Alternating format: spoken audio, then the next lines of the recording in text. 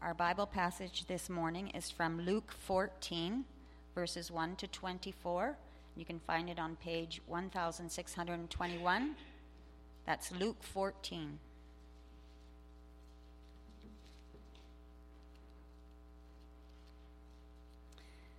Jesus at a Pharisee's house. One Sabbath, when Jesus went to eat in the house of a prominent Pharisee, he was being carefully watched. There in front of him was a man suffering from dropsy. Jesus asked the Pharisees and experts in the law, "Is it lawful to heal on the Sabbath or not?" But they remained silent. So taking hold of the man, he healed him and sent him away.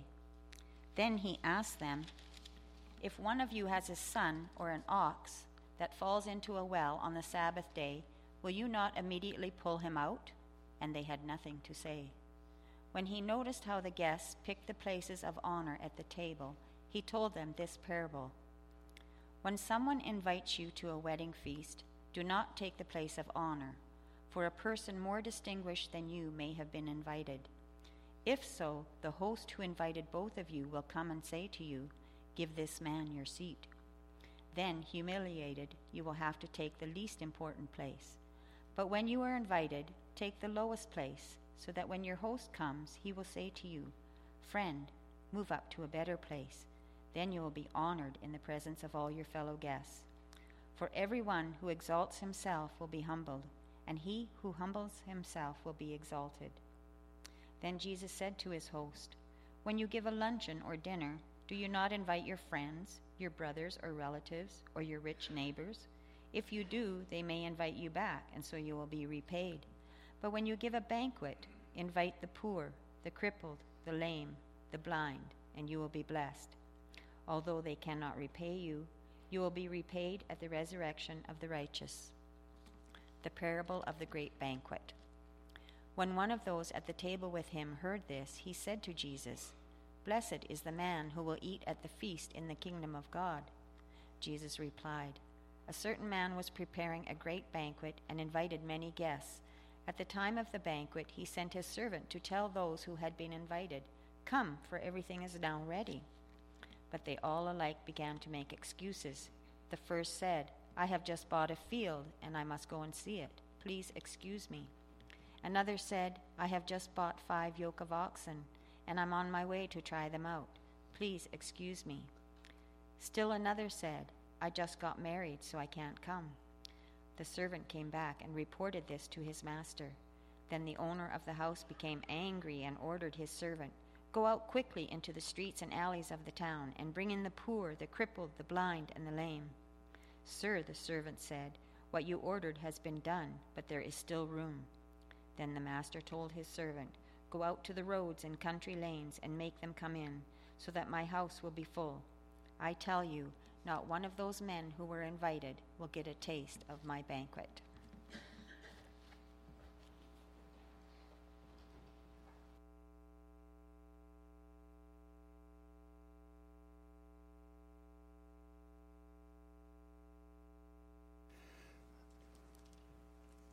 Thank you, Ina. Thank you, Brad. We are looking this morning at the final meal. We've been looking at the various meals where Jesus is ministering, and this is going to be our last meal in the Gospel of Luke. And then we move to Pastor Jack Helam is here next Sunday. I'm in New Life in Red Deer, and then we move into Lent. Are thinking about too, as Jesus' ministry continues, his suffering and his death on the cross for our sins. So we'll be moving into our reflection on that. So this morning we have the final looking at the various meals, and this is one here in Luke 14. As we reflect on this meal, the question comes to us, how are we at welcoming strangers? That's really the central focus here, strangers and those in need. Now, we as a church, we try to do that. That is part of the vision. We try to be welcoming of people, and we're still, that challenges us. We're not tremendously good at it all the time, some cases better than others.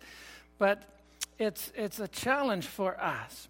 And even with the incentive of Hebrews 13, verse 2. Hebrews 13, verse 2, do you remember? It says, "Do not forget to entertain strangers, for by so doing, some people have entertained angels without knowing it."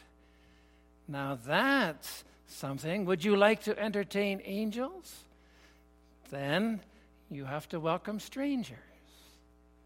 Be open and friendly and offer hospitality.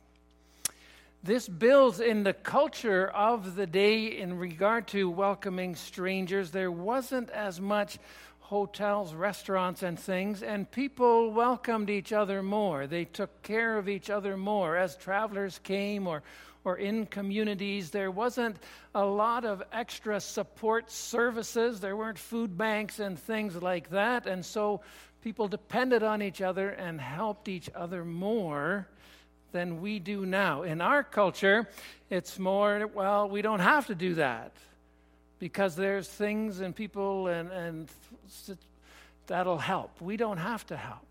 And strangers can find their own way. So we have moved to a very opposite view of this kind of vision of welcoming and helping those in need. And so I think our Christian witness in this culture can really find traction in this area to be welcoming of those in need. And Jesus' words challenge us again this morning to be his witnesses by welcoming strangers and those in need. In Luke 14, here we again have Jesus at a meal. Often in Luke, he is invited and he ministers at a meal. And Jesus, in that, I think, is reminding us too that in our eating together, even with family or friends or even with strangers, ministry happens when we gather for a meal.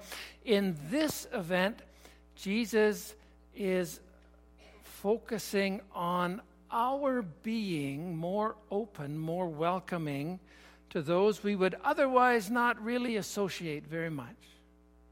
That's really his point here. The practice of hospitality, that's a way of showing God's love and grace to people. And it's part of serving our Lord, those Jesus wants us to serve with all our heart and with all our soul and with all our strength. That's part of it, to be that welcoming people, that welcoming community. We read here in Luke a little longer passage, reading from verses 1 to 24, but there is here a unity of thought. This is one meal. The account that is given here is in one meal where Jesus is teaching. And he has 3 specific teachings, and they're all related. And especially to understand the last one, you need to understand the first 2. So we're looking at it together. First, here in verses 1 to 6, you have a person suffering from dropsy. And this person is at the meal. Luke is a doctor, and so this is interesting to him. He understands the medical condition of this man, and it's a swelling in the hands, in the face, in the legs. It's a retention of fluid. It's a chronic heart failure kind of symptoms, along with other things. And so this man is in a lot of pain, and there is nothing that they can do for this man. Now, this person is at the meal. You say, oh, welcomed a stranger, but that's not it at all. This person is welcomed not as a needy stranger, but this person who is sick, is considered sinful, is actually not welcome at all, except that he's there to test Jesus. So the actual person is not in view at all. There's no care or concern for this person in any way, apart from this person is useful to undermine the ministry of Jesus, possibly. And so that's why the person is there. Luke 14, verse 3, brings the question that's in view in terms of inviting this man: is it lawful to heal on the Sabbath? And Jesus turns that completely around with an even more important question. The Sabbath is a sign of God's grace intervening in a broken and hurting world.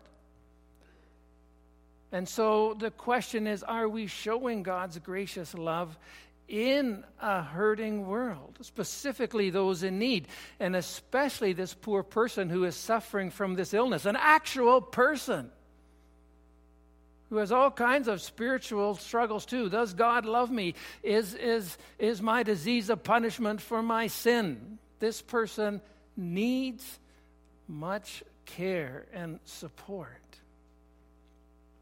And I love it. It's so nice here in Luke 14, verse 4, that it says too, I love it how it says, Jesus takes hold of the man. Jesus sees the man. He grabs that guy. In fact, I would say he hugs him up. He just wraps that guy, good to see you here. And he just hugs him up. You are welcome. You are loved. And I think maybe even in that hug itself, it doesn't say exactly how he healed him, but that he healed that man right there. And that man knew, first of all, that he was loved. And then that he was healed. And that man felt welcomed in God's grace. And that's what Jesus calls us to. Jesus, if we see him here too, that he would touch our hearts and heal us from our judgmental attitudes and not really seeing people and not really dealing with them as persons. Often we just also treat others in very wrong ways, but instead to embrace and to pull people out of the pits of despair and sadness and loneliness. Here, Jesus goes on to say, if an ox has fallen into a pit or a well, an ox is worth more than people in the eyes of many, and that's so wrong. To see this more valuable person, this child of God, he says, if your child falls into a well, this child of God is in need. And so be the care of God to this person. So Jesus is teaching an amazing, great first point. Wonderful. Jesus shows a gracious love to get through to the others at the banquet too. This is what God desires. This is what Jesus has come to do, to minister to people, to welcome strangers and those in need, and to see that they can see that they are loved by God in his grace. So that challenges us again to have those eyes, to minister in that way. Jesus goes on from there to verses 7 to 14, where at the same meal, he is really addressing a problem that stops us from doing that first part. And the problem is pride. Why? I'm so much better than others, so why should I help these lowly people? The Bible always warns against pride. We are warned already, Proverbs 25, verses 6 and 7. Do not exalt yourself in the king's presence. Do not claim a place among the great men. It's better for him to say to you, come up here, than for him to humiliate you before noblemen. So there are elements of this story already in Proverbs 25. At the feast in that time, people would seek the better seats, the closer to the front. And in Luke 14, verse 7, Jesus sees people scrambling for the seats at the head table. And in verse 11, he says specifically, for those who are exalting themselves, they will be humbled. And that pride gets in the way of so much of what God wants to do. The problem of pride is evident in the Pharisees. This is a feast at a prominent Pharisee's house. So this is the top of the top, verse 1. And in arrogance, feeling superior to others. So much better. And so much better in God's eyes that I don't need to help the poor and the needy and welcome the stranger. But the Bible speaks against that also. Romans 12, verse 3. Do not think of yourself more highly than you ought. But that's kind of our default setting. That's kind of how we go. And as we go about things and we see somebody, a stranger we don't really know, but we do know one thing about that person, I am better than that person. That's what I know for sure. And I'm busy and whatever they're about, well, who cares anyway? And I'm on my way, thank you very much.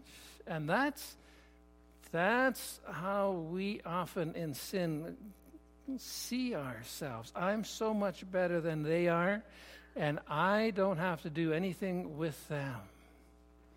And that can happen in a faith community too. Like we, as we gather in the church, we are better than, the neighbors around here, and we are just so much better in every way. And so to associate with them,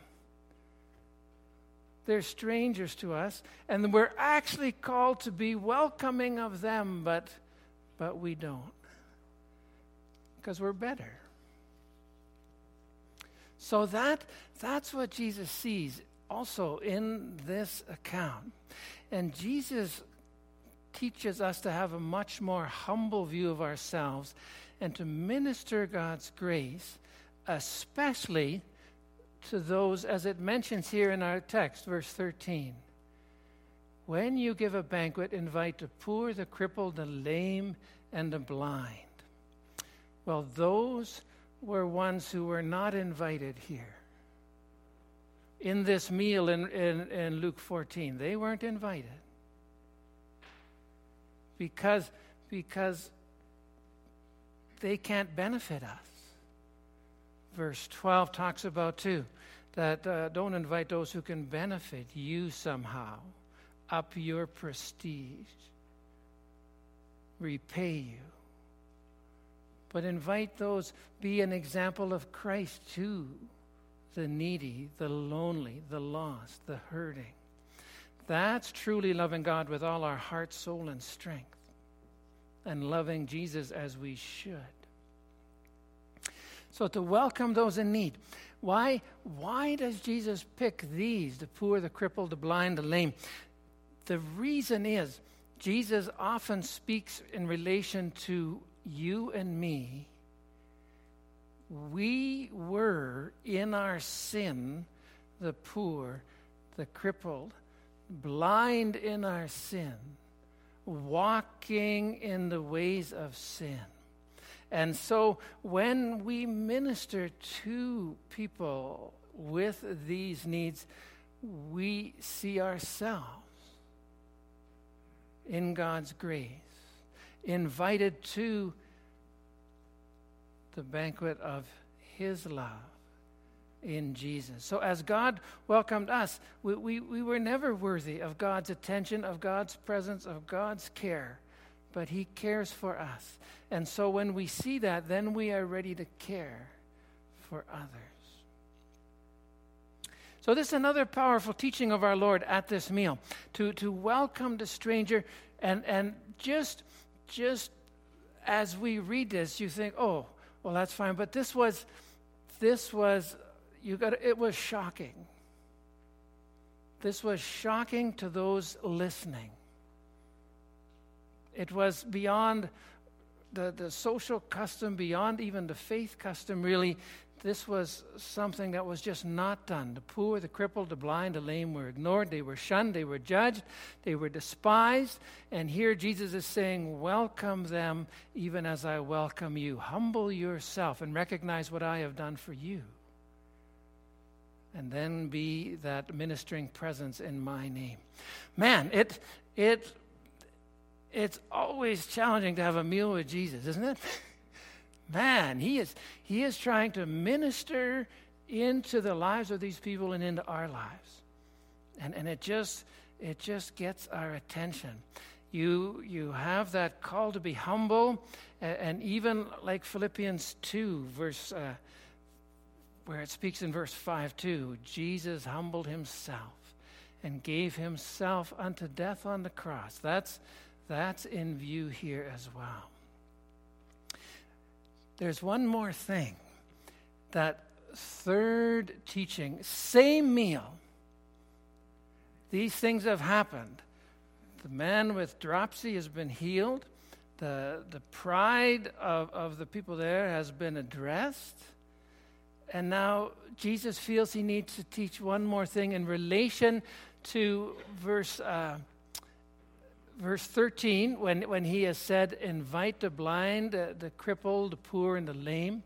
And then he says in verse 14, your reward will be at the resurrection of the righteous.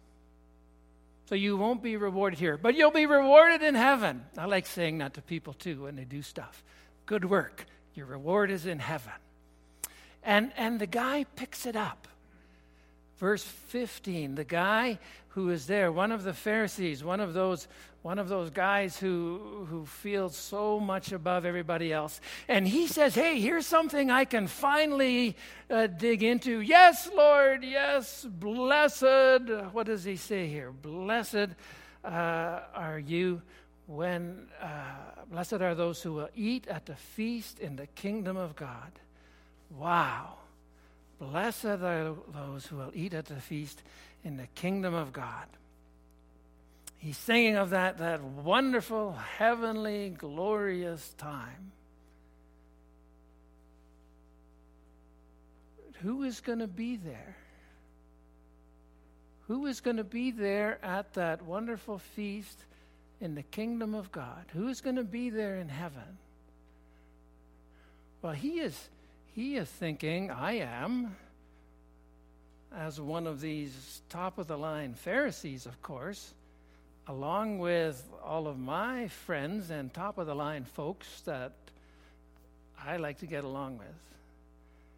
But really, none of those others. But remember the context here. Jesus' loving embrace of the man with dropsy. And the man with dropsy is now sitting there, I'm sure, with Jesus. He's sitting right there beside Jesus at the feast. Now they are sitting at the low end of the table. But they are there. Jesus has changed the choice seats to the lower seating. And here again, Jesus has just said in verse 13, invite the poor, crippled, blind, and lame. And at this meal they don't. They only allow the respectable. But Jesus is inviting these to a place in heaven. And if you notice in the parable itself, as excuses are made, and then the servant comes back and reported to, the others are not coming. And then our other text, verse 21, where it says again, similar, go quickly into the streets and alleys of the town and bring in the poor, the crippled, the blind, and the lame. And then, so that's a real emphasis here. And then it says in verse 32, sir, your orders, that's been done. That's already been done. So this great feast that Jesus is talking about in this last example is a meal where this is the great feast of God who invites these people, and they've been invited already, and then they're looking for more, but there's already a bunch there. And then the question is, this is God's banquet. These are the ones he is inviting. It's a terrible affront to refuse the invitation to God's banquet where all are welcome. But have you ever wondered why are the people making excuses? Have you read this story before? And all of a sudden people start making excuses. But it doesn't tell you right in this story why. But the reason why is, I don't want to go to that banquet because there's all those poor and lame and blind, and I don't want anything to do with them. Did you realize that? They're not just making excuses, oh, whatever, I'm busy. They're making excuses because they don't want to have anything to do with those folks. Those folks are trouble and a bother, wasting my time. Handicapped folks and other folks and needy folks, and that's why they're making excuses.